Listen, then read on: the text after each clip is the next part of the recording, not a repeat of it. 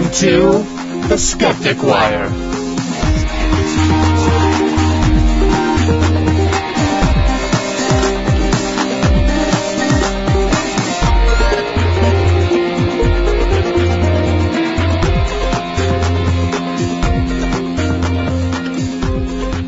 Hello! And welcome to episode number 036 of the Skeptic Wire for December 14th of 2011. Yay! I am your host, or an host, Gary Lawn. With me tonight are Greg Perrine. Hello! And Donna Swafford. I'm scared. You should be. Unfortunately, last week our co-host David made the decision that he needs to take a break from participating in the Skeptic Wire podcast. But don't worry, he hasn't run off and joined the Holistic Chamber of Commerce so he can sell healing crystals and promote heart math or anything like that. David will still be around for local skeptic meetups and will be among the people from San Antonio going to the Reason Rally in March. And, most importantly, he is still our friend. Yes. We might have guests join us from time to time, but we don't have any plans to replace David. So who knows? He may be able to rejoin us in the future, but for now, on with the show! Well, hold on. I think that we should actually wish David well in whatever adventures he's going on right now. Yes. So, wish you well, David. Wish you well, Dave. And we'll see him around. There we go. Just not each and every week. You. So what we have, intro, skeptical birthdays. Well, you can just use that as a theme song, because over the last couple of months, it seems almost every other week we start talking about, oh, it's so-and-so's birthday, it was Mark Twain's birthday today, blah, blah, blah. Well, Carl Sagan's birthday and all that. I found actually a few skeptically themed birthdays today. Does anybody know what some of them are? I found 3. No clue. No clue. Pope Benedict III? No. I should probably just go on ahead and say it. Yeah. In 1503, Nostradamus was born. Ah. Now, Wikipedia seems to say it's either the 14th or the 21st of December, so there's some question about when he was born, but it was that long ago that who knows. But, you know, anybody who doesn't know Nostradamus, he was a French apothecary and a supposed seer who wrote kind of quatrains. Poetic quatrains that supposedly had prophecies in them. And which unfortunately no one can seem to decipher before anything happens. But yes. Boy, do they make sense after they happen. And that makes a really crappy prophecy. At least the prophecies from Harry Potter, you could see, oh, it's all about Wormtail. That makes sense. Or, okay, I'm a geek. That was a movie. Yes, and a book. A series of books. Wait, they wrote a book about the movies? Don't make me come over there and hit you in the head. You know, they were a band in the Middle East. All you have to do is go over there and breathe on them. I'm not that sick. I need to put a thing over the microphone. Put a condom on it. Okay, what? Well, that might be an experiment you were doing, and someone else who's famous for doing experiments on TV. Clever. Did you see that segue? Paul Beekman-Zaloom. Me. Well, not Beaker. Oh, Beaker. Right, Beekman. Beekman, who did Beekman's World. It was one of the precursors to Bill Nye the Science Guy. I remember Beekman's I think it was on PBS for a while, then it moved over to CBS for 3 or 4 years. Back when they had to do actual programming towards education in children. So unlike today. He would do a lot of kind of zany experiments, and sometimes they would work, sometimes they weren't. You know, it was good, kind of fun educational stuff. So he was born this day in 1951. Wow. And I realized I put these out of order, but the astronomer Tycho Brahe was born on this day. Tycho. Not taco. Not taco. Are you hungry? I'm sorry, I have a cold.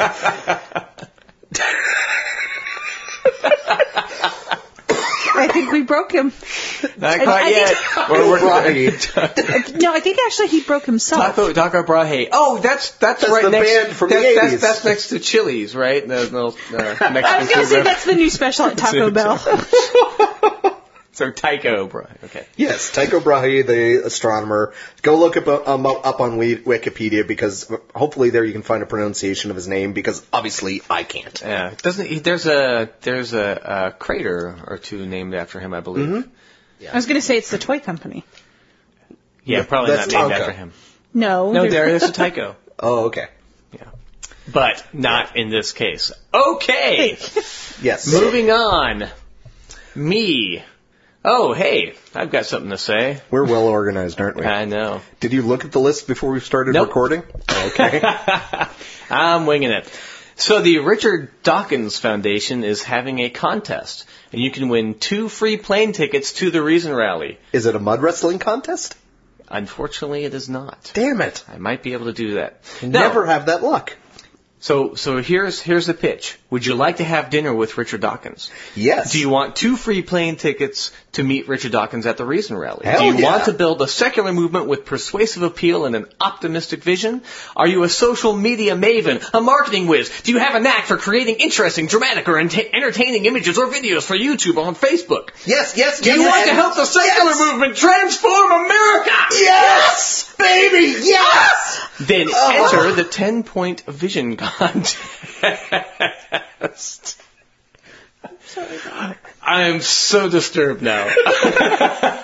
And so are our listeners. We apologize. Boo! We're back after a cigarette and a nice... Technical difficulties. Hey, So- if you have technical difficulties, I don't want to know about it. Just hand me a tissue.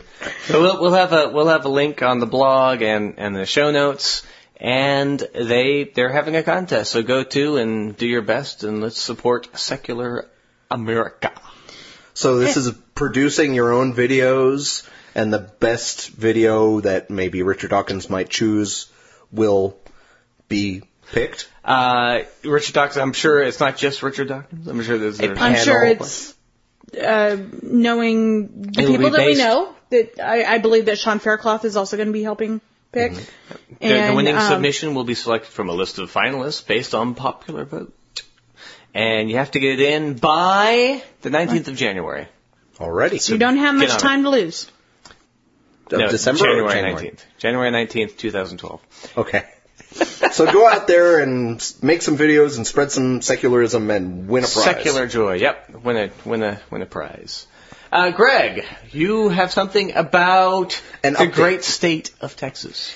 Yeah, we covered this a few weeks ago where I mentioned that the DMV board here in Texas was asking for public comments on a new specialty license plate design. You know how they'll sell a few specialty license plates that have 5 numbers instead of the full 7 or 8 numbers that most license And plates they have icons on them, Yeah. like UT or like a bull's face or a little puppy, and the money will go to whatever organization sponsored it. Right. So the Humane Society or UT alumni or whatever. or whomever. Well, there was one design called, quote, Calvary Hill, unquote, that basically had Texas across the top, all in black and white, and it had 3 crosses like the Mount Calvary. Which, interestingly enough, or maybe not, the what used to be a Baptist church just across the street, actually has a little hillock with the 3 crosses on them. Yeah, Nobody hanging from them, however. So they're It's not. probably a good idea. Yeah, that's kind of creepy. But, and above, and along the bottom of the license plate, it says "One State Under God," Yep. which is apparently a motto that was added to the pledge to the Texas state flag. I think it was added in 2007 or something Very like that. recently, yes. So it's not even the 1950s One Nation Under God thing, where people say, "Oh well, it's tradition now. It's been 4 years." So. It is tradition. So, originally they were asking for public comment, and I sent something in saying, you realize that a government cannot endorse religion, the First Amendment, blah, blah, blah. And I'm sure plenty of people did this as well, because I know Hammett Mehta on Friendly Atheist put this on his blog and said, go give them comments, go give them comments. Yep. Well, apparently they didn't care about the comments, because on a 4-3 vote, they approved this week to print that as a plate. Yeah. That will go. The funds will go to. It'll go to a church, will it not? No, it goes to a charity, a church charity. Faith-based initiative type charity. Yeah. Okay, here it is. The Glory Gang, a non-profit. I'm not making this up. It's called the Glory Gang. It's a non-profit organization that basically tries to keep kids out of gangs. Okay, that's honorable. But good gracious, people. But I'm sure that in order to get them out of gangs, they proselytize to them. Oh. And they say, come to church instead, and it's the here's Glory a Bible. Gang. And it's a whole lot of glory. Yes. But the fact that they call themselves a glory gang trying to get people out of gangs it's kind of like, shifting one for another. Right? Yeah. I mean, yeah. That's a little creepy to me. Well, I mean, kids join gangs because they want to be part of a group. Right. Or they don't want to be beaten something. Up. So, yeah. I mean, because you have to in my suburban understanding of gangs, kids, they may not feel welcome at home. They don't feel like they're part of something or a community, a group or whatever. So they join the gang for mutual protection and also to have some self-esteem because they're part of a gang. Right. That's something they can really be proud of, and that's, others depend on them, and they can depend on others, and it's a self-esteem thing. Well, it's not just self-esteem then. It's one of the big things. It's a community. It's a group.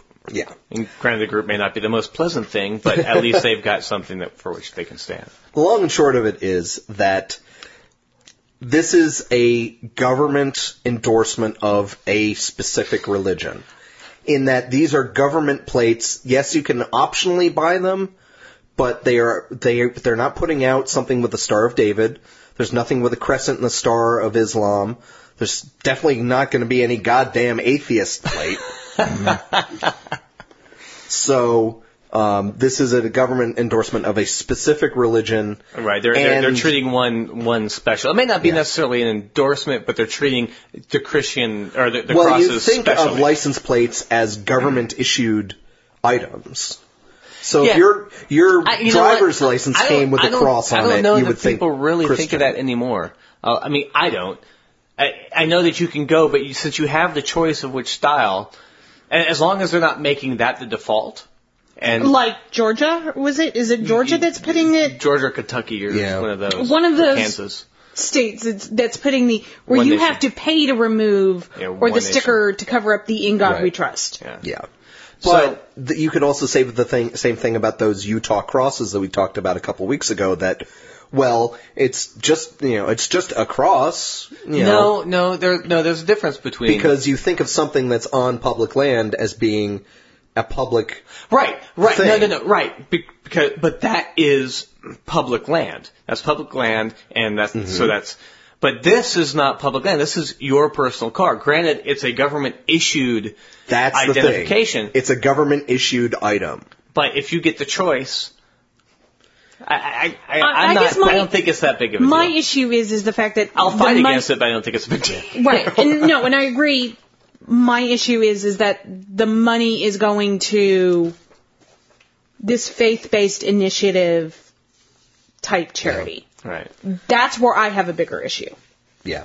I bristled at all the people who are for this, who are basically saying that it was, it's my free speech to have this plate. It's your free speech to buy a friggin' bumper sticker or put one of those Jesus fish on the back of your car. Yes, no problem. The government is not involved in that. All right. But this of course is the difference between having the Christian plate and like a Muslim plate is that right now the Muslims are having a hard time. Islam is having a hard time in the United States, especially amongst the lesser thinkers of us. Or Lowe's hardware store. Yeah, let's not even go there. Who are going to look at that as a target. Right. So it becomes difficult then to release a plate with, the crescent moon. The crescent moon. With the star. With the star. Yeah, I was going to say hammer and sickle with the star. Wow, okay. Those commie Islamists. Islamist. Anyway, Well, I obviously feel a little stronger about it than you do. right. Well, That as well you should.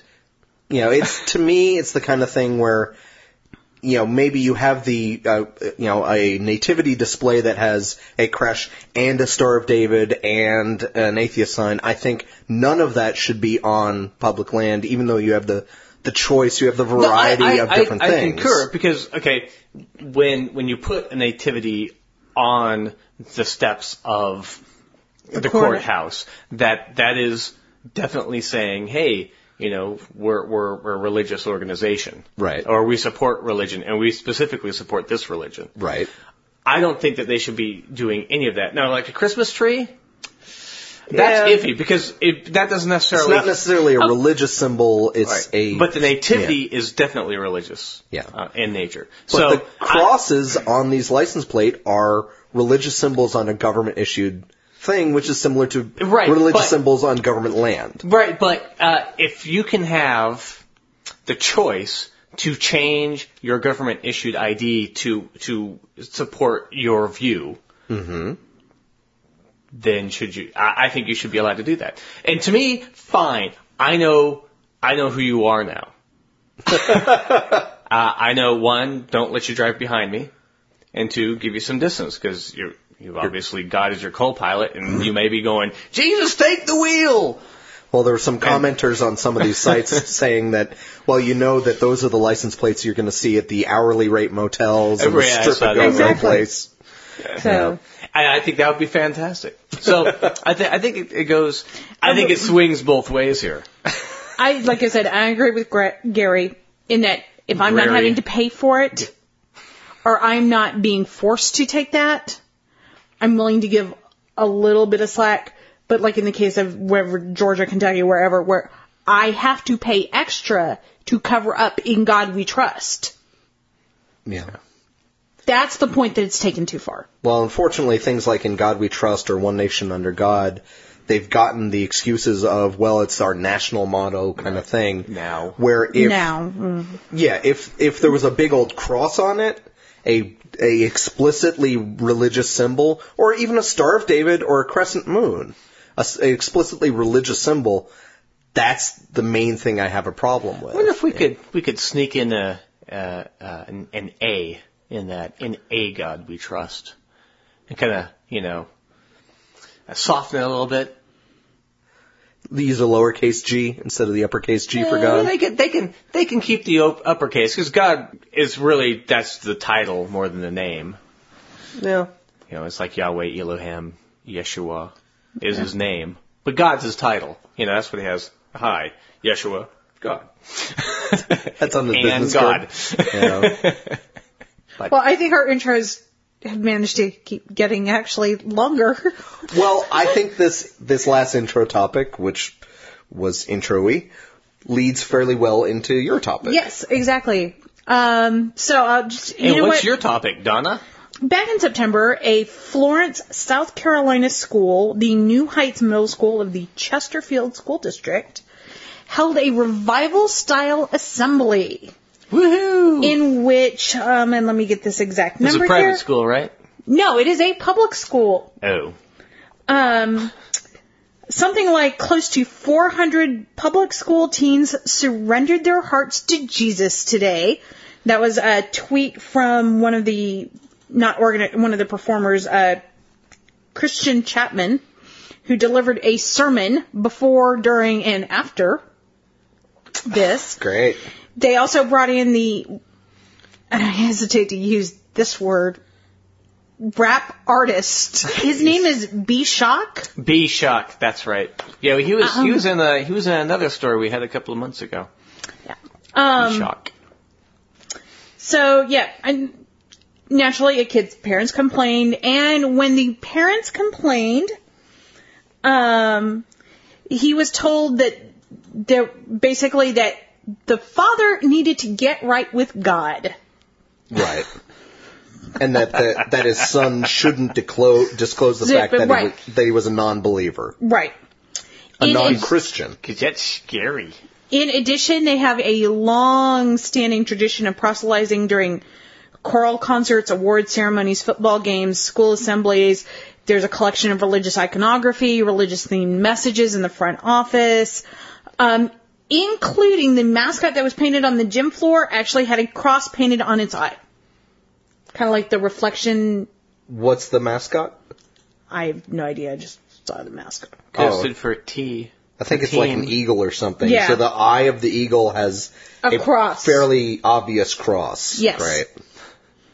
A student correspondent wrote, when walking into the gym, you would normally see bleachers and basketball goals, but on this day, the lights were dimmed and smoke filled the air. A pastor and rapper took center stage. B-Shock, a Christian rapper, performed first in the gym, and he was able to get kids to really interact with him. Jumping, clapping, singing. The students were all stirred up and captivated by B-Shock's mesmerizing light show, which I've seen bits and pieces of it. It looks like cheesy 80s laser shows. Well, I mean, what's the age group we're talking here? Middle school.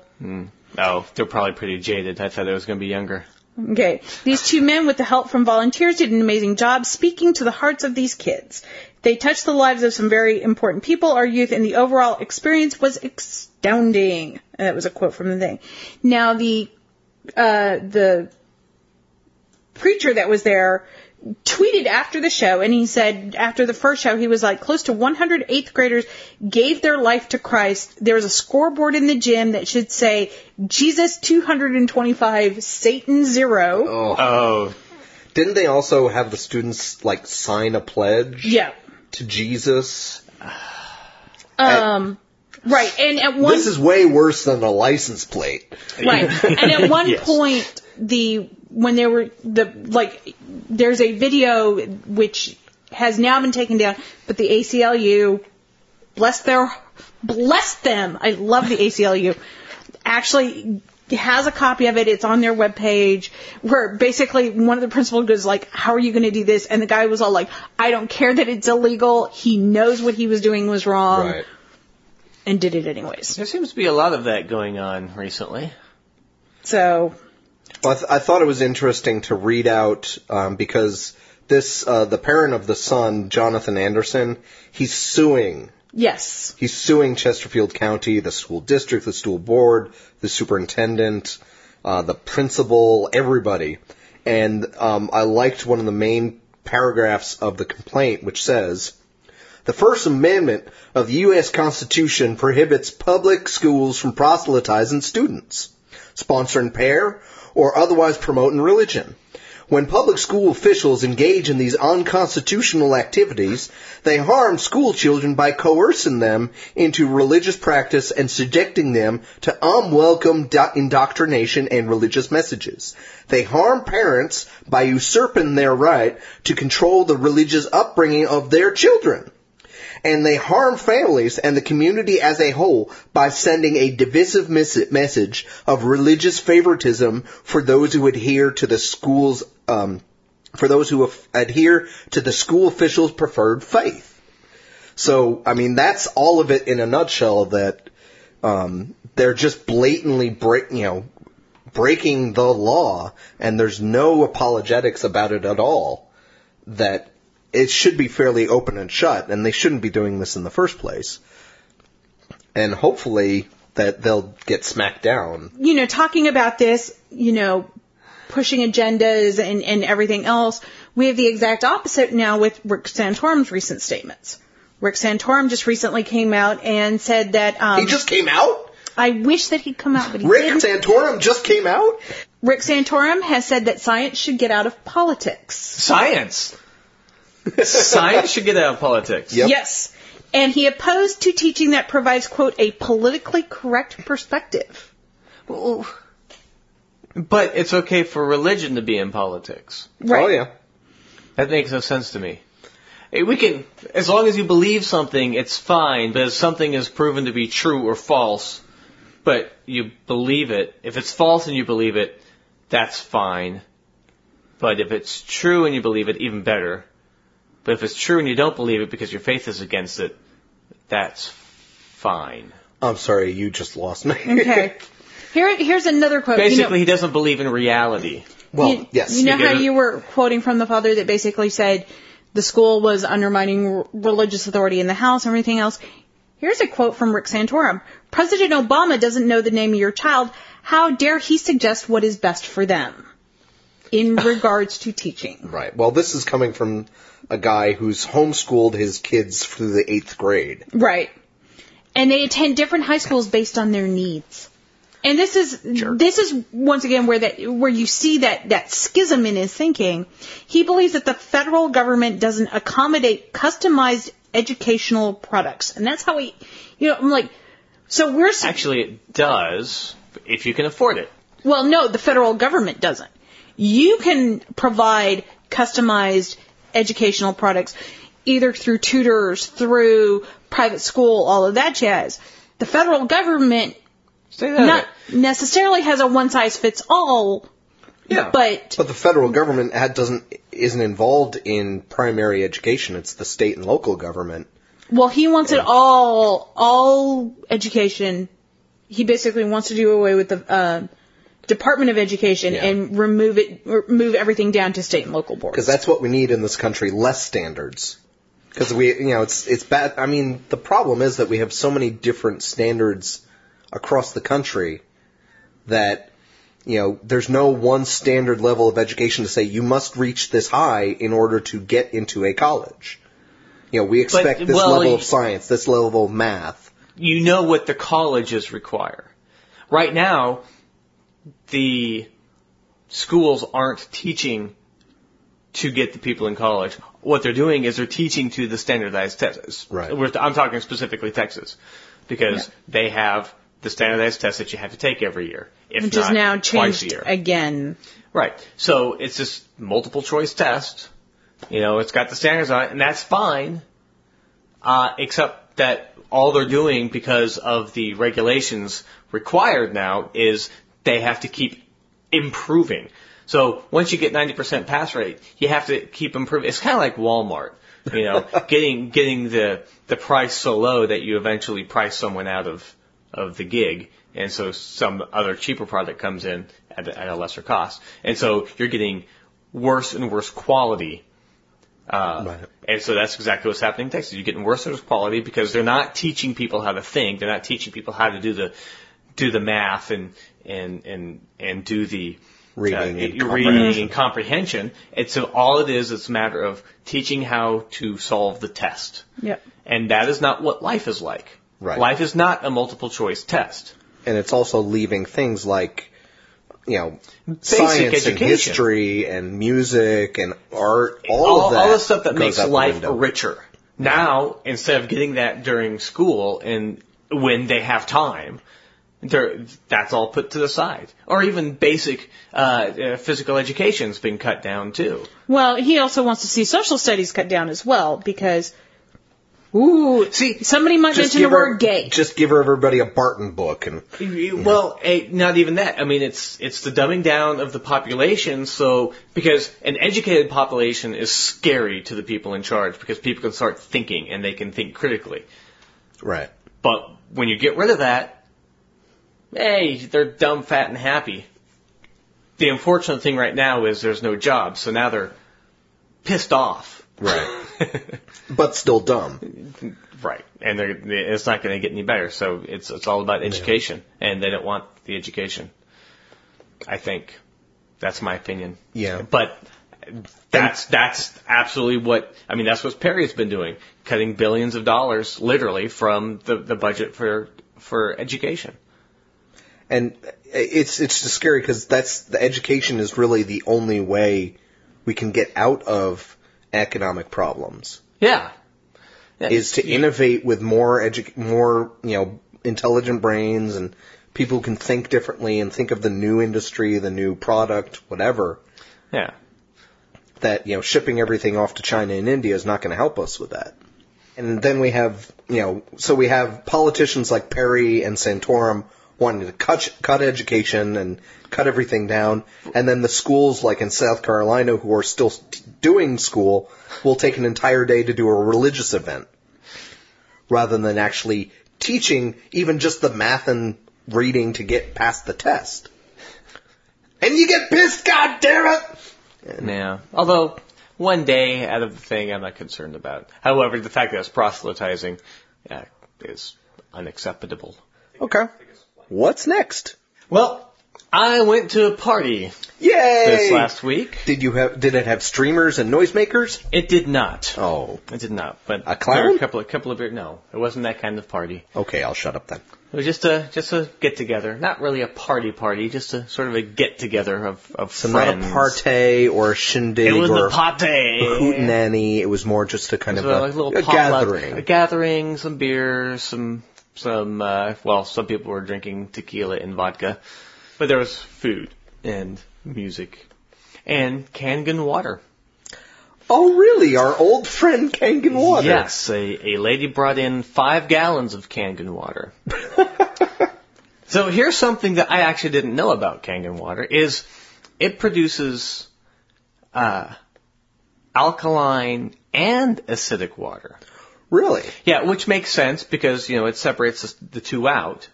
And so the alkaline water you're supposed to drink, and the acidic water you're supposed to use to clean, because it's a non-chemical cleaner, despite the fact that it's water that's acidic. Okay. Well, So, in other words, kind of like bleach. So this lady, she was quite nice, but I asked her about Kangen water. I'm not going to go into the whole as deep as we did last time. But for all intents and purposes, Kangen water is this device you can buy that's supposed to be magically filtering your water to make it... It makes super healthy. ionized alkaline water, which makes it in a high pH, which they claim is very good for you. And this lady says that it'll make you feel better.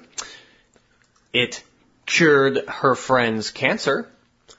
Really? Yes, he had a tumor and he had throat cancer, which, Christopher Hitchens might be interested. And that's when I said, oh, really? And she had, it'll make you, it'll make you bounce around and it'll unclump your blood. And well, if you got blood clots, that you got a bigger problem than clumping, not clots, clumping. Oh, okay. Yeah, and that was one of the things I told her. Is like, if your blood is clumping together, you're probably dead, or on your way to being dead, because like the capillaries can't take clumped blood. Right. What does that even mean? They can barely take one red blood cell. Usually when you see clump blood, it's usually a case of somebody's gotten a blood transfusion with the wrong blood type. Bad things are happening. You definitely know bad things are happening. So I asked her what that meant. And she said, well, I'm not really certain, but I know when you drink the alkaline water, it changes the pH of your blood, and it causes smoother blood flow, and it unclumps your blood. It's like, that doesn't even make sense. So, it turned out that when I delved a little bit more into this guy who was going into chemo. Let's go back to him real quick. The friend of hers whose neck cancer was cured. Sorry, yeah, whose neck cancer was cured. It turns out that he was going through chemotherapy and doing some other science-based treatments. But after he stopped his treatments, he started drinking Kangen water, and he never got it again. So he finished his chemo. He finished his chemo. Started drinking Kangen water, and then I guess she expected it to just come back and like start attacking him again. But magically, the water kept it away by changing the pH of his blood. So not the medicine, not the actual... Right, I asked her about that. She said, well, that probably helped, but it was... Probably helped? Okay, once again... Correlation does not imply causation. Right. But it's not even just the correlation does not bring causation. It's the correlation and ignoring this big fucking thing over here that actually did something. Called science. Yes. So, then after I kind of went, yeah, okay. So, how does it work? And that's when she said the ionized water energizes your blood and makes it more viscous, and it prevents it from clumping together. More viscous? Yes. That's not good. Or less viscous. Less viscous. No, I think she said more viscous because I think she meant that the implication to her was that it got thinner. I thought so just take a damn aspirin. Right, and then Which of course I said, well, if your blood is clumping, no, the key point was that she says it, stops it clumping together, and that's when I said, that's where we're going to have a problem. And then she says it changes the pH of your body to make it more alkaline. And my question was, how? Okay, because the stomach is very acidic, and I did some research. The stomach has a pH of about 4. It's very acidic, and you can actually go lower than that depending on what's happening. But it maintains about 4. Your blood always maintains between like 7.35 and 7.45 pH, which was slightly alkaline. Right. 7 is neutral pH. 7 is perfectly neutral. So you need the acids to break down the foods and amino acids and everything, so that it goes into your colon, and once it's in your intestines, because it's met this other stuff, the pH has probably come back up closer to neutral. Well, that's exactly what happened. When it goes into the lower intestine, then the pancreas comes in, and that's when it becomes alkaline. Right, it starts putting in so it neutralizes, so it can start pulling. So it's kind of like the British cop walking in there and going, "What's all this then?" and makes everything more alkaline. Okay, sure. I'm trying to paint it like a visual picture for our listeners. Right. So, I decided I was going to find out a little bit more, because I couldn't remember anything that we had said about Kangen water. I knew the basics of it. That was kind of ridiculous. And she couldn't really answer the questions. So Imagine that. So I told her, well, if you can show me some peer-reviewed scientific articles, I'll be more than happy to believe it, but you can't explain how an alkaline water that you're drinking gets into your stomach, which is horribly acidic, and then makes it through all that process and then somehow ionizes your blood. Right. Which it doesn't make any sense, because you're going to lose all of that. You add an alkaline to an acid, high pH to low pH, is going to even out. And try and get it's either going to be an acid or alkaline. Your body is going to try to regulate to what it wants. Exactly. Your body tries to keep your blood at 7.35, 7.45. Okay. And we're going to get to that in a moment. So I went online and tried to find some explanations, what other people are saying about it, because I'm stupid like that. And so I picked like the first 2 YouTube videos, because I thought they might explain. YouTube videos? Yes. No, I wasn't. I went through all the, Quack Watch. I went to Skeptic.com. I went to ionizers.org, which we'll get to in a moment. Dun dun dun. But I thought, okay, I want to see what other normal people are saying about Kangen water. So the first one... Normal you're using loosely? Yeah. Oh, yeah. Sorry. Scare quotes there around normal people. But just regular Joes. Because, first of all, I looked it up. It's about $4,000 to $5,000 for a machine. Per machine. So you automatically think that, okay, they've just spent $4,000 to $5,000, so they're probably going to want to use it. So, first one I came up was, and almost the number one was, don't believe the lies about Kangen water. My alkaline story. Oh. And it's these 2 women, older ladies, sitting on a couch, talking about their thing, and talking about Kangen water. And I'm just going to call them Right Lady and Left Lady. Right Lady is the owner of the equipment, and Left Lady is someone who has recently been brought into the fold. Cult. Yeah, I was going to say cult, but I said do fold. Okay. And the right lady says, drinking Kangen water for 6 months. And the left lady says, it's phenomenal. Life-changing vibration in my body. The very first time I drank the water, I didn't realize how thirsty I was.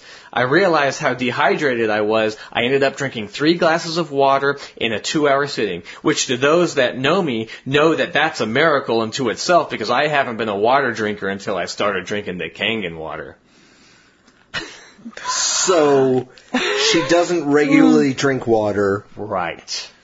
Now she does. And she feels better. Of course. This is definitely a point that we talked about earlier that, months ago when we first touched on Kangen water, that if you're usually drinking soda or coffee or a lot, processed stuff or lots of caffeine or whatever, if instead you're drinking just basic water, you're gonna feel a little healthier. You're not having as much carbonation in your stomach with sodas, sugar, caffeine, just all that kind of stuff. You're gonna feel a little healthier.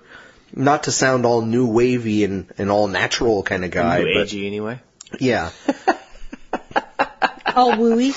Yes. Oh, go ahead. Yeah. Not to sound that way, but if you're just going to drink water, you're going to feel good. Right. You'll get hydrated a little bit faster. Water is good for you, people. Yeah. And if you don't drink water, maybe you're drinking liquor instead or something, you're going to feel better because you're not, you don't because you're not dehydrated? Yeah. Right. And that's kind of what Left Lady says. She says, I realized I had a thirst that I never even remember even having. Yes, she said it that way. Feeling the sensation of being thirsty. And then the pizza guy came in the front door and the music started going down, down, down, down, down, down. But then the right lady says, I have that too. It's like, I'm thirsty and I need water, but not just regular water, tap water, bottled. I need Kangen water. It's totally different. Now I'm gonna post a link to this so you all can go. And you know what? I applaud anybody who can get past a minute and a half of this video. Yeah, because that one's like a 9 minute. Just the bangs alone on these two ladies. But they start talking about detoxing, layers of detoxing. So you don't just detox once, you detox a lot while drinking the Kangen water. Which end did they stick the water in? They're drinking it. That's what they're saying. And one of the quotes was, acidity comes out when you start drinking the water because it makes you more alkaline. So it starts cleaning the body out and brings you more into wholeness.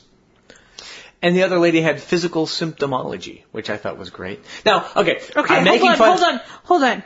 Symptom, meaning, she had physical symptoms, but she has symptoms. Symptomology. So she had little study signs. of symptoms. Now, we're kind of making fun of them because they're not scientists, they're not engineers. And they're just spouting the stuff that they had been told by the people who sold them the device. Right. And then they said, once your body is alkaline, no disease can survive it. And that leads into the next one. No disease whatsoever. No disease, which reminds me a little bit of calicin from Andromeda strain, which kills everything in the body, but you have to keep taking it.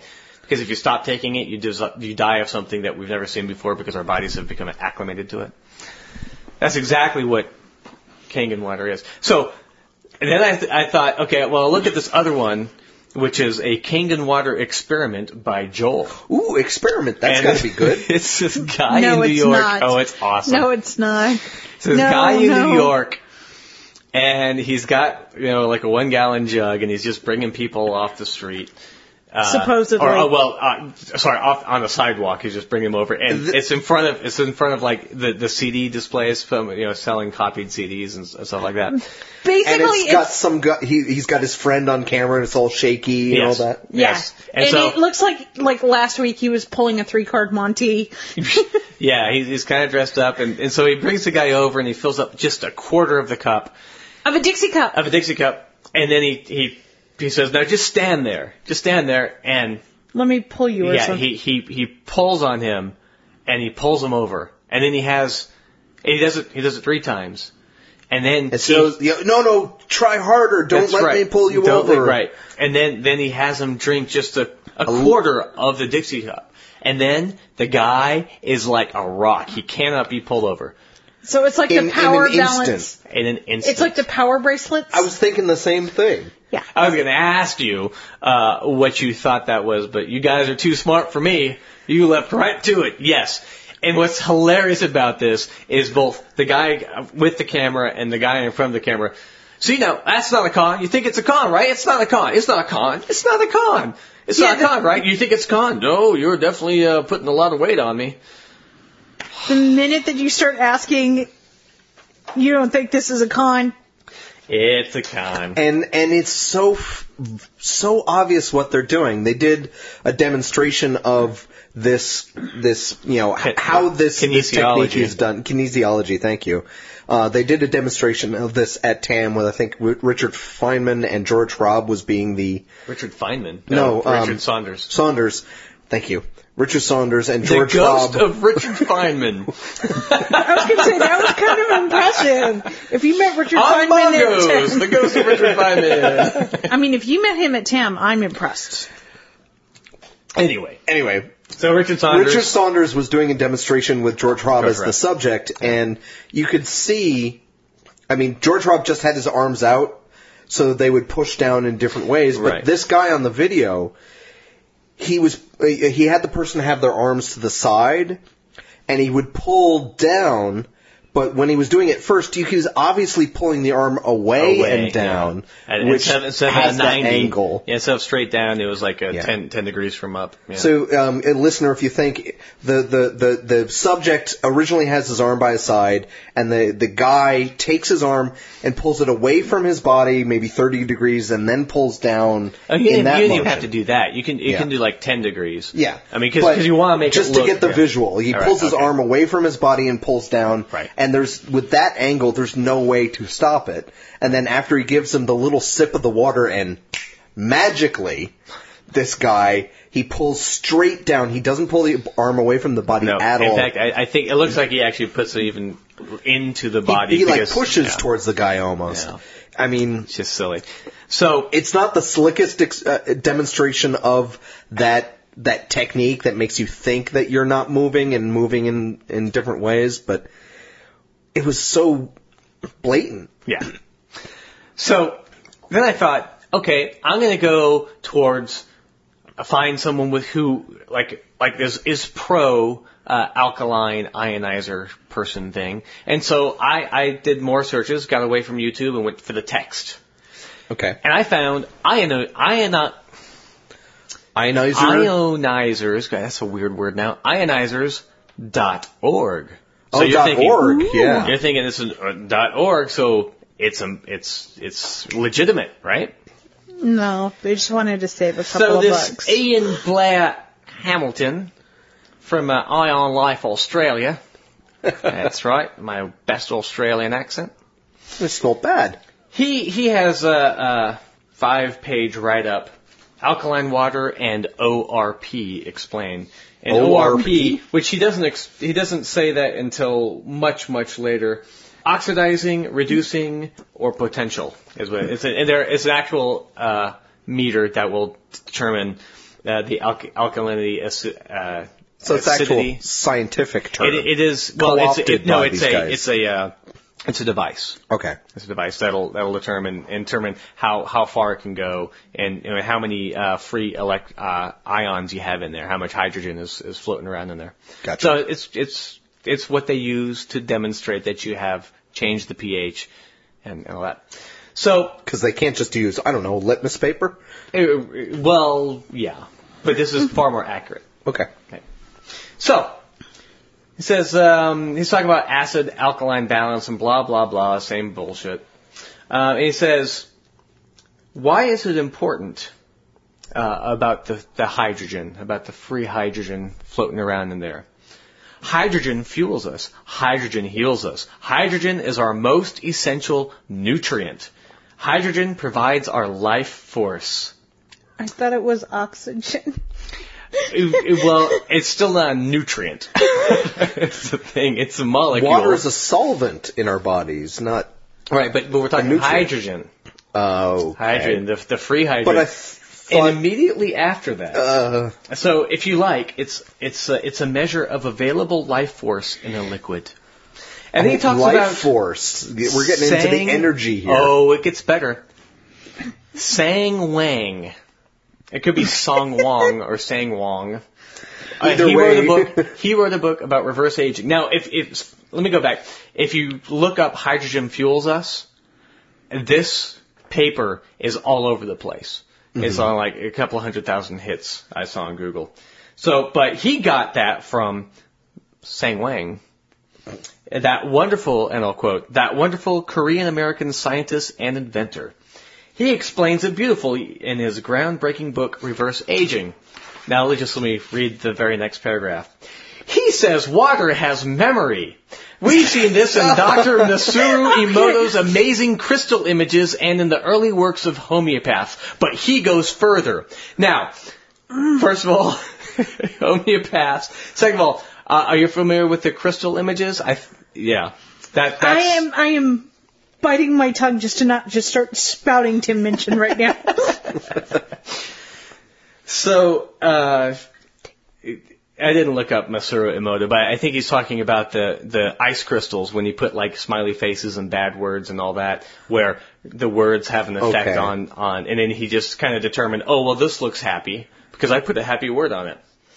How very Ghostbusters 2. So he says, going back to Song Wong, he says this memory is expressed as a measurable electrical energy. This energy can be measured in volts or millivolts because it's always very small and can be lost over time. When water has this electrical potential, it has the ability to cause the hydrogen atoms in it to assume two different forms. Really? Right, which I couldn't quite figure out what the two different forms was, but I think it's H... What? I think it's H plus and OH minus, which isn't the hydrogen atoms necessarily, except it's H plus and H minus. So you have a positive, a positive ion and a negative. And he says, he talks about the difference between acidic and alkaline, and the acidic form is OH minus, and then one oxygen atom, one hydrogen atom with this negative electrical charge. That's ionized water. So OH minus is ionized water. No, that would not be water. I'm so confused. It's been a while since I've taken chemistry, but OH is not water. Yep. So he just continues on and just it's really annoying. Now, if you don't know anything or don't really think about it, it sounds like it makes sense. It's the usual kind of word salad gobbledygook that just gets thrown at you and you're like... But he starts saying weird things like, I've had a few people ask me why they get such a boost from oxygen supplements, in parentheses, hydrogen peroxide. Who is drinking hydrogen peroxide? What the hell? And that's an oxygen supplement? So it just goes deeper and deeper into woo. They sell the word oxide and peroxide. Yeah. And he says, once the food gets into the acid, it has to get into the, if it gets really acidic, there's nothing the body can do. The body doesn't know what to do with a heavily acidic stomach. So that's why you have to, take alkaline water or Tums or that. However the hell did our species survive for the last, millions of years? But then he says immediately after that. Dogs survive 6,015 years. All right, listen to you. So, and then he immediately says, not immediately. He actually goes through a page on and on and on. And he says, you've been robbing the pancreas so that it gets exhausted. It has nothing more to give. And he mentions, the pancreas is what makes it alkaline. Okay, we need to move on because I think I'm actually losing brain cells right now. Yeah.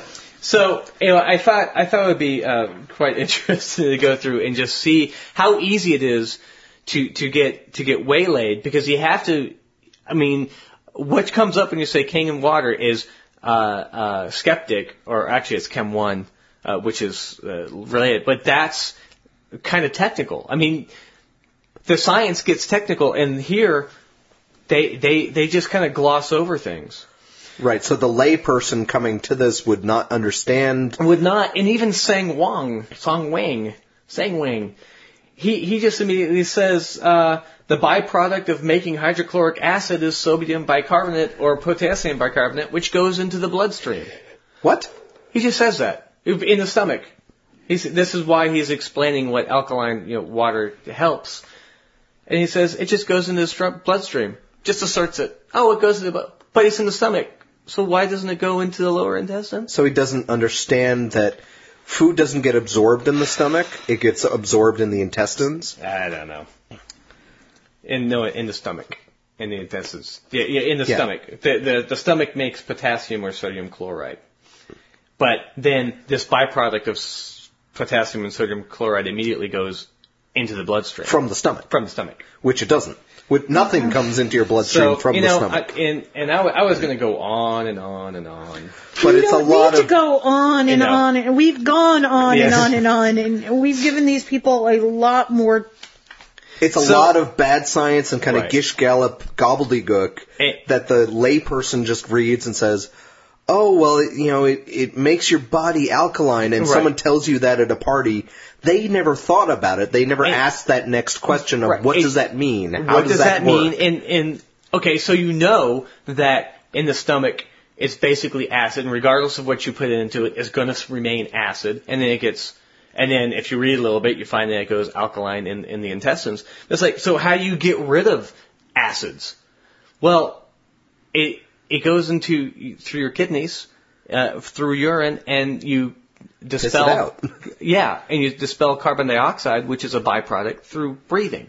Because if you breathe a lot really fast, you'll hyperventilate, and that'll make your body alkaline, and you'll pass out so that your body can get back to normal. If you hold your breath a long time, it'll actually make your body more acidic because you've got the carbon dioxide and stuff going through, and you'll pass out because your body wants to fix itself.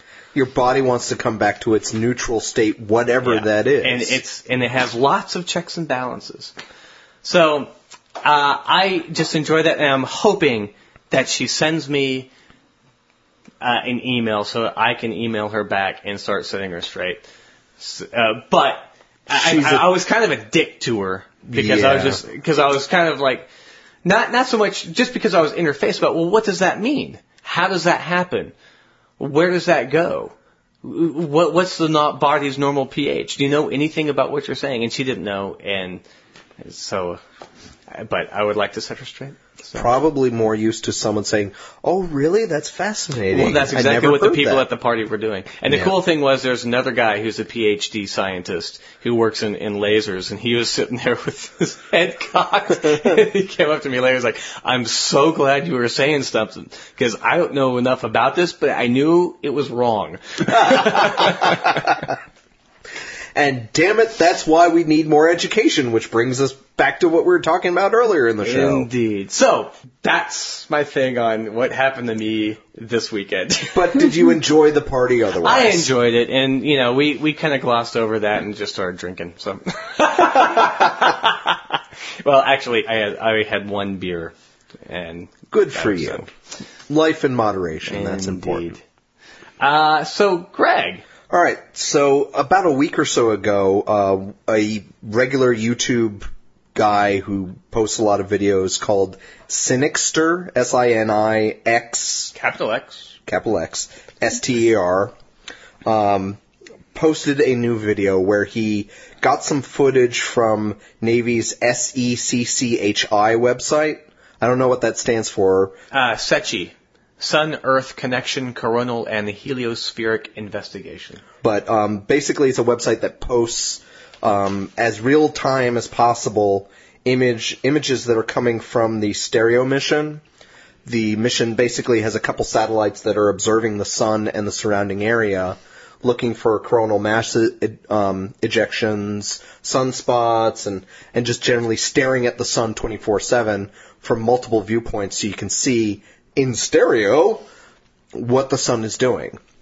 So he's got this 30-second clip of a coronal mass ejection. You don't see the sun, you just see something kind of coming out away from where the sun is. And in the middle of the image is definitely the planet Mercury. So this coronal mass ejection comes across the screen, and then right before it hits Mercury, it appears that basically something flashes next to Mercury. It's a very pixelated image, so it's really hard to see any detail whatsoever. But the way he describes it is, that is definitely some sort of manufactured object. It's cylindrical on either side and has a shape in the middle. It definitely looks like a ship to me, and very obviously it's cloaked. There really is absolutely no explanation other than it's some sort of ship.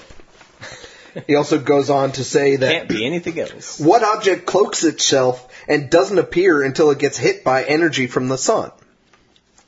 So he sees this anomaly on this little 30-second video clip and says, obviously it's a cloaked spaceship, which is apparently about the size of Mercury. I mean, Mercury's a small planet, but it's a planet.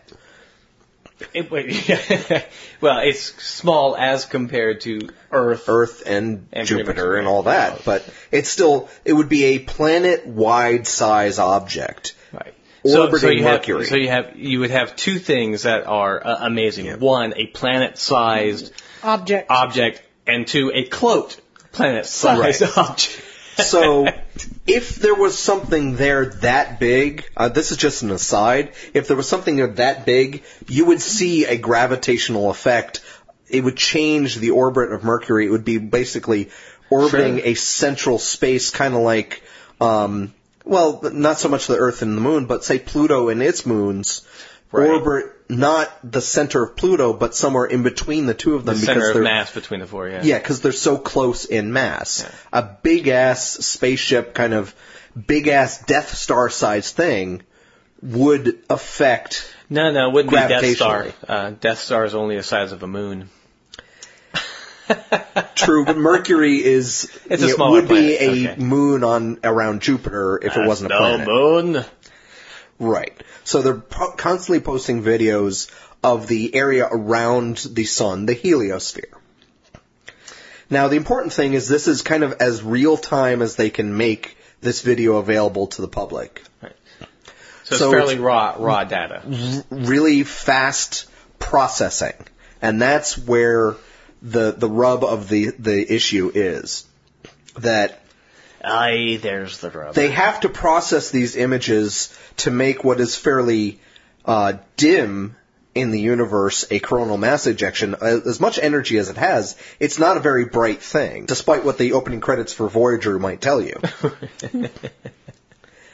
So what they've or Lost in Space. Or Lost in Space. I guess I haven't seen that one in a while. Don't worry about it. That's probably better for me. So this guy just jumps to, it's a weird thing on the screen. It must be an alien spaceship. It's argument from personal incredulity. I don't know what this is, so it must be a spaceship. It's argument from ignorance, all that kind of thing. There's a really, Stephen Novella did a pretty good treatment on this, but also a guy I know from TAM, Matt Lowry, the skeptical teacher. Right. He has a very good blog. He does a lot of sciencey stuff. He had a pretty good treatment about that. And, basically it's saying it's the UFO of the gaps. Right. Kind of, it's something, I don't know what it is, so it must be a UFO. Well, I'm actually a little bit surprised that he doesn't say that Mercury is being held up by a string there. That's obviously reflecting the coronal mass. Well, some ejection. online commenters were saying, they'll just say it's lens flare or it's a reflection or something. And that's not really what it turns out to be. But the funny thing is this guy's description of a cylinder on either side and something in the middle. That's the Starship Enterprise. So this guy is using his imagination to say, I see something heavily pixelated there. It's a spaceship.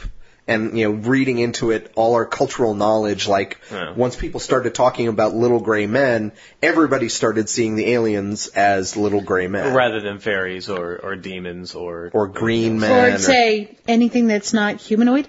Yes, exactly. All aliens are humanoid looking in some respect. Right. But it's interesting that the way they do this, because they're actually subtracting out a back plane to get so you can see the coronal mass ejection in vividly. Right. So what you have is... And that causes problems. In the picture with the actual CME coming out, you have the CME and the stars and Mercury. Right. But the stars are a lot brighter, as dim as they are, than the CME. Right. So what they do is they take yesterday's picture, subtract out anything that's constant, and say, all right, anything that's left, that's the moving stuff. Right. The unfortunate part is Mercury moves. Really? So what happens is... Not only does Mercury move, but these satellites also move. The satellites move as well. Tell me they don't. Yes. Well, I mean, we used to have a static universe until friggin' Galileo and So if what you do is you take two pictures and say anything that's the same in them, subtract out everything else, enhance, like if you're watching CSI and they suddenly enhance whatever, but so enhance anything that's missing. Please, let's not go there. That's a whole other rant. Yes. If you enhance anything that's different between the two pictures, there's going to be an artifact there. Right. And that's really what it is. And the reason why it's not another circle, another Mercury there, is because, it's kind of its center of light is, this kind of bar in the middle, and that's what you see. And it bleeding pixelated into a couple of the other pixels. Because it's really blocky, this image. And the funny part is in order for Cinixter to make this, a more obvious thing, like, oh, well, I'll give you more detail on this, he zooms in, and you see, like, and the whole picture is like 20 pixels.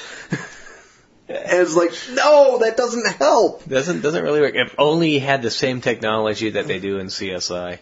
Don't get her started. Don't get her started. But, I mean, it's interesting because you have this, since I do audio engineering, I have some tools that will take noise away. And it always leaves artifacts that sound like a little tinkling glass or metal or thing. It's very, very subtle, but if you know it's there, you can tell that something has removed, like, background hiss or, the sound of a bulb, and you just sample it, and you just assume that is constant throughout. And so anything that is not constant, like if someone moves, if somebody moves, it changes the reflection, so it changes the background noise, and so you get all these really weird sounds. And so if you know that, same thing with digital stuff. Yeah, it's the same thing with digital video. Yeah. You can remove something, but when you remove it, there's going to be those hard edges and everything else where it's very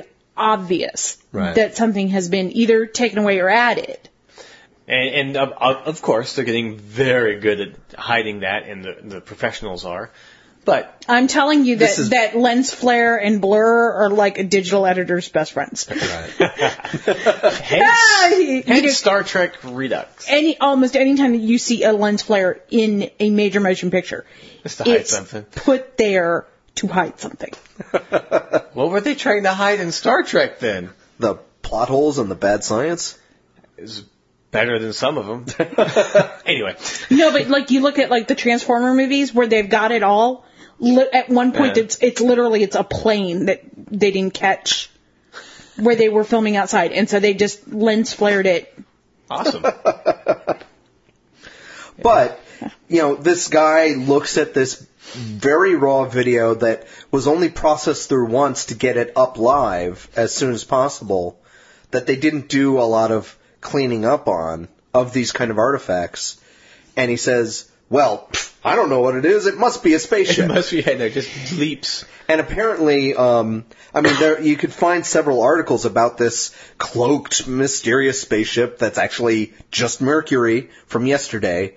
A lot of articles about that. It took one phone call to someone from NASA who's used to dealing with these kind of things and said, well, no, it was probably Mercury moved, and they had to subtract out the background light, and it was an artifact. And that brings us more to the broad idea of skepticism of, you see a dust mote in a picture and you think, oh, that's an orb. It must be a ghost. It's like, well, no, let's ask this guy I know who does wedding photography, how often does this happen? Oh, it happens all the time.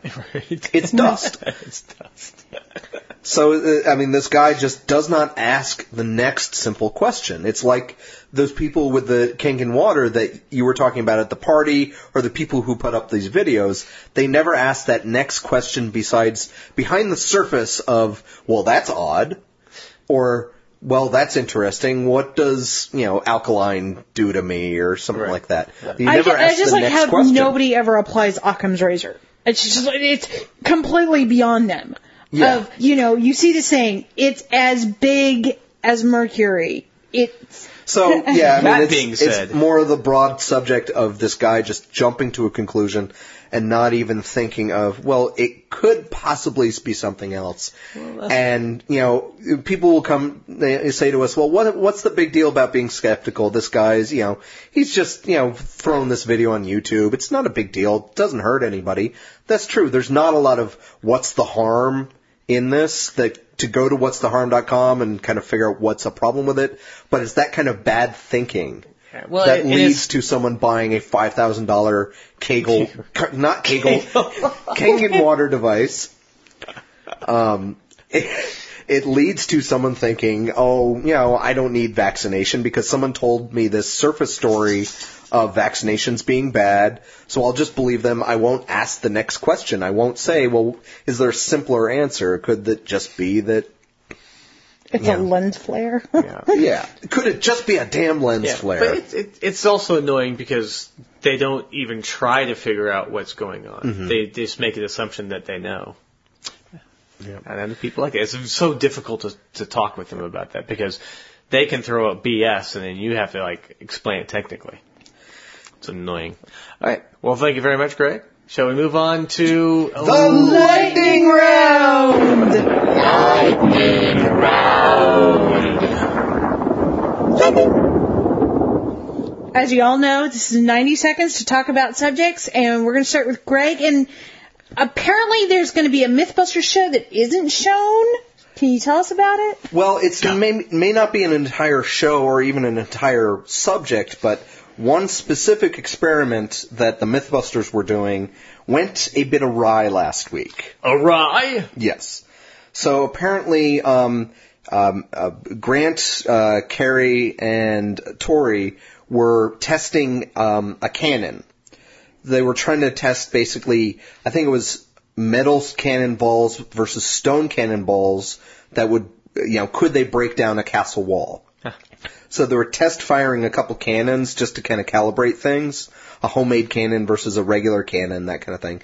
And they were shooting them kind of into a water barrel with a brick wall behind it, and it was in a bomb range, so you have those hills to kind of contain whatever shrapnel, whatever's going on. And apparently there was a bit of an oops, like the muzzle went up a little farther, or it was a little to the left or the right, and it missed the water barrel. It bounced off the berm and flew out of the bomb range into a house through its front door, basically went upstairs out their bedroom window or bedroom wall, across a couple houses, bounced on a road, and landed in somebody's minivan.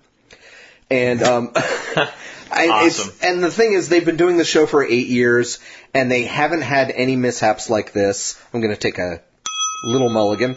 They haven't had any mishaps like this, but the Mythbusters, the two hosts went to the home of these people and said, "We're very sorry, and we'll fix it. We'll fix it. We'll pay for it."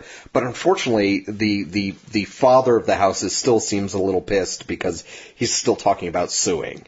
I just want to know what about the guy with the minivan? Is he going to sue too? No, nothing. But they've got a great map of how this happened on Wired.com, and so that's interesting. Okay, Gary. Hello. Etsy. Got some new news about Etsy? Yes. Not Etsy. the craft website. Etsy was discovered in 1991. It's a guy who was climbing over the Alps, and originally they thought that he was trying to escape someone who was perhaps an interlocutor or someone who didn't like him, because they thought that... There you go, using those big words. I know. Big. You can look it up, people. So they determined that it was that his stomach originally was almost empty of food, which implied that he either hadn't eaten in a long time or that he had been greatly in fear. But it turns out that his stomach had been pushed up inside of his rib cage, and there they found leftover meal, a half-digested meal of some sort Twinkies. of... Yes, Twinkies. So what was it called? Curselike. Anyway, some sort of meat product, and it looked like that he ate a lot of meat because he had build-up ibex meat. He had build-up in his arteries. So it looks like he had sat down to just enjoy a meal, and then after he had been hiking for about 30 minutes, someone shot him in the back. Oh, well. Very sad. Isn't that a nice story? But it's kind of it's cool that they can determine this just from the remains inside of his stomach, that he was not particularly in a rush. Awesome. Now, Interesting. I have a local story, actually. There's now an employee of Macy's who's now a former employee who basically got her knickers in a twist when a transgendered used what she deemed as the wrong dressing room. She's now... That can be a problem. No, because they have doors. What does it matter? Right, Anyway. exactly. She is now suing Macy's, who she says wrongfully fired her, violating her religious rights, because basically she said that she threw the woman out because she thought he was more male than female. So. But he was shopping for clothes. He was shopping for She. Style Book says presents as woman, so we'll use Style Book says. Yes, no. The reporter's Style Book says it. We'll talk about that later. Basically, that she had gone in, was trying on clothes. Now Macy's has a policy that says a transgendered may choose whatever dressing room they choose. Okay.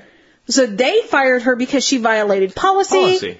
She's saying that policy isn't good enough for me. Because God tells me I have to kick out transgenders. Right. You have to discriminate. Right. So she did one of the thumbs up on Perry's thing. Yep. You want to go mulligan? No. Okay. Good. Excellent. I kind of sucked at that one today, so I'm sorry. Okay, Greg. 47-year-old BBC television signal. Yeah, so a friend of mine posted this article onto Facebook, and I thought, wow, that's interesting. Apparently, this Dr. Verne, a radio astronomer, was kind of looking around and saw signals in the VHF band coming back to us towards the Earth at the 41 to 68 megahertz band. You're thinking that's really cool. Yeah, I think it's cool. It was amazing. It's like, well, that's obviously our TV band. So, but it looked like it was coming from deep space. And they said they were starting to decipher the signals, and they figured out that they were nearly 50 years old, which meant that it was something 25 light years away was bouncing the signals back to us. And, they asked Hubble to look at it and say, what is this quote unquote bounce anomaly?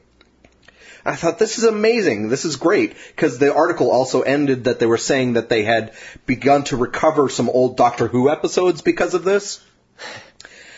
But then I looked up at the top of the page and I realized, first of all, it's from 2009. Oh, well, it's an old story, but I realized it was posted April 1st, 2009. Now, damn it! Yeah, and that's what really, that first brought my skeptical radar going. And also I realized I had Googled Dr. Verne, I had Googled bounce anomaly, and I couldn't find anything else. So this must be a fake article because I could not find any corresponding articles. Yeah, corroborating evidence.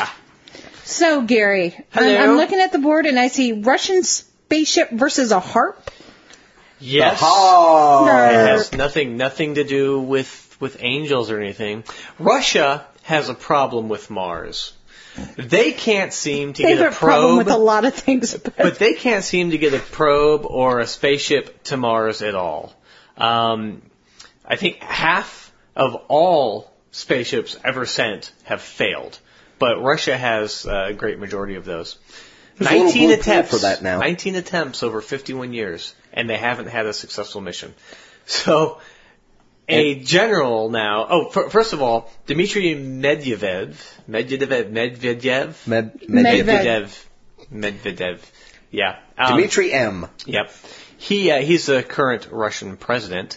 He has threatened to criminally prosecute those responsible, if possible. And one of the generals in charge of this escapade, has decided that it is the High Frequency Active Auroral Research Program, or HARP, which gets blamed for everything by conspiracy theorists. And he thinks that they caused faulty communications and destroyed their probe. Whether on purpose or inadvertently, this mysterious program up in Alaska destroyed the Phobos grunt process. Absolutely. And I love it. It's in Phobos grunt. Grunt means soil, so before you start thinking of something else, fear of grunting. Okay, now last week we discussed Rick Perry's Strong video. This week, I kind of want to talk about some of the parodies that have come out. Because the internet fairly exploded over this one. Yes. Very much so. I do believe that some people were trying to actually break the internet. They did a pretty good job of it. There's at least 2 bad lip syncing videos. There's actually 3, because there's one where a guy actually uses the same words but has a very effeminate sibilant S voice going over it. There are parodies. There's responses. There are Photoshop pictures, just stills. Like one has Rick Perry with Tinky Winky in the background. Yes. One Rick Perry with Voldemort's head. Right, talking about it's unfair that our children have to work with Muggle-born and can't practice the dark arts. Yeah. There are several gay military members who have posted videos in response. My personal favorite is Brian Fisher actually got on the Rick Perry video train. The pro Rick Perry bandwagon. So obviously one of those thumbs up is him. Right. And he has basically said that if you dislike the Rick Perry video, you are, how did he put it? You like to have sex with animals. Right. You're a pro-gay who's in favor of man-on-dog sex. Yeah, that's an interesting. Is it a video response or an audio response? Yeah, it's a video. Well, like a video of his radio show. Now, he's from the American Family Association, so he would probably know all about bestiality. Yes, because families usually have 1 cat and 1 dog. This is true. And 2.5 children. So. And 3/4 of a white picket fence? What's going on here? I don't know. So we'll post some of the parodies. We will link to them on the blog and in the show notes. Well, we can post a lot of these things to Facebook because they've been going around Facebook all the time. Yeah. And that kind of leads me to something. We would like our listeners, if you have ideas that you'd like us to talk about on the show, articles you find or videos you think are funny, feel free to post them on the Skeptic Wire Facebook page, because we keep an eye on that. We'll post our own ideas of what we're thinking about talking about. Yeah, we're gonna start posting stuff that we're just thinking about. Yeah. So if we're considering, if there's some big news story that we start talking about, you can keep liking that and saying, if we get 25 people liking one story, we're going to talk about it. Yes, indeed. But or maybe not, because maybe you're just sick of hearing about it. But then again, things like Rick Perry and the Strong video, there's just so much out there, and it's so ripe for parody. There are pictures comparing Rick Perry's jacket to the jacket the guys are wearing in Brokeback Mountain. Which, eerily, creepy, scarily, looks the same. It's a fairly common jacket cut, but it just made the internet exploded. So that might dilute people's likes, but we'd sense a major theme going on. This is what's weird about Rick Perry so far in his videos and stuff. He does stupid stuff? Yes, but interestingly stupid stuff. So on this one, he's wearing the Brokeback Mountain jacket-ish, a very similar style. The music behind him was written by a gay composer. Aaron Copland, who's Jewish and was homosexual. And then he had another video where he used the atheist A in red. Not just the A, but the font exactly. The same font. So it kind of freaks me out whether he's trying to send these signals going, I'm just doing this to get elected, guys. I'm not really this way. I really am a homosexual atheist. So I'd like to point out before we end, In the time since we've been talking about Rick Perry Strong, he has gained 2 thumbs up and 64 thumbs down. It was what, 20,000, about 20,000 thumbs up and about 600,000 thumbs down? 21,790 when we started, 678,213 down, and then now it's 21,792 versus 678,277. Yay! So he's just not. I think that Rick Perry was strong, just not in the way that he wanted to be. Yeah. That's our governor, folks. He's strong. All right, we're out. Bye. We're out of word talkingness stuff. Yeah. Well, we'll have something next week. We're not certain what. Probably won't be as long. All right. Cheers. Bye. Bye. The Skeptic Wire podcast theme music is by Oscar Lawn with guest mandolin by Greg Perrine. If you've enjoyed listening to The Skeptic Wire, leave a review on iTunes or leave us a voice message via the Pod Posted app for iPhone. Friend us on Facebook or follow us on Twitter at The Skeptic Wire. Follow our blog at skepticwire.blogspot.com or send us an email, skepticwire@gmail.com. You've been listening to The Skeptic Wire.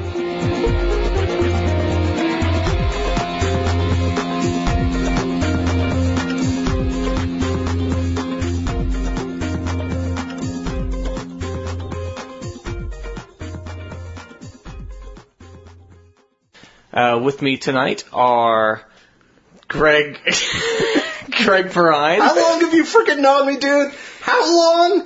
You just stare at me and you just go blank, and I know it's in my eyes. Eye of the eagle has a cross Now, in its eye. there was a... Now... Sorry.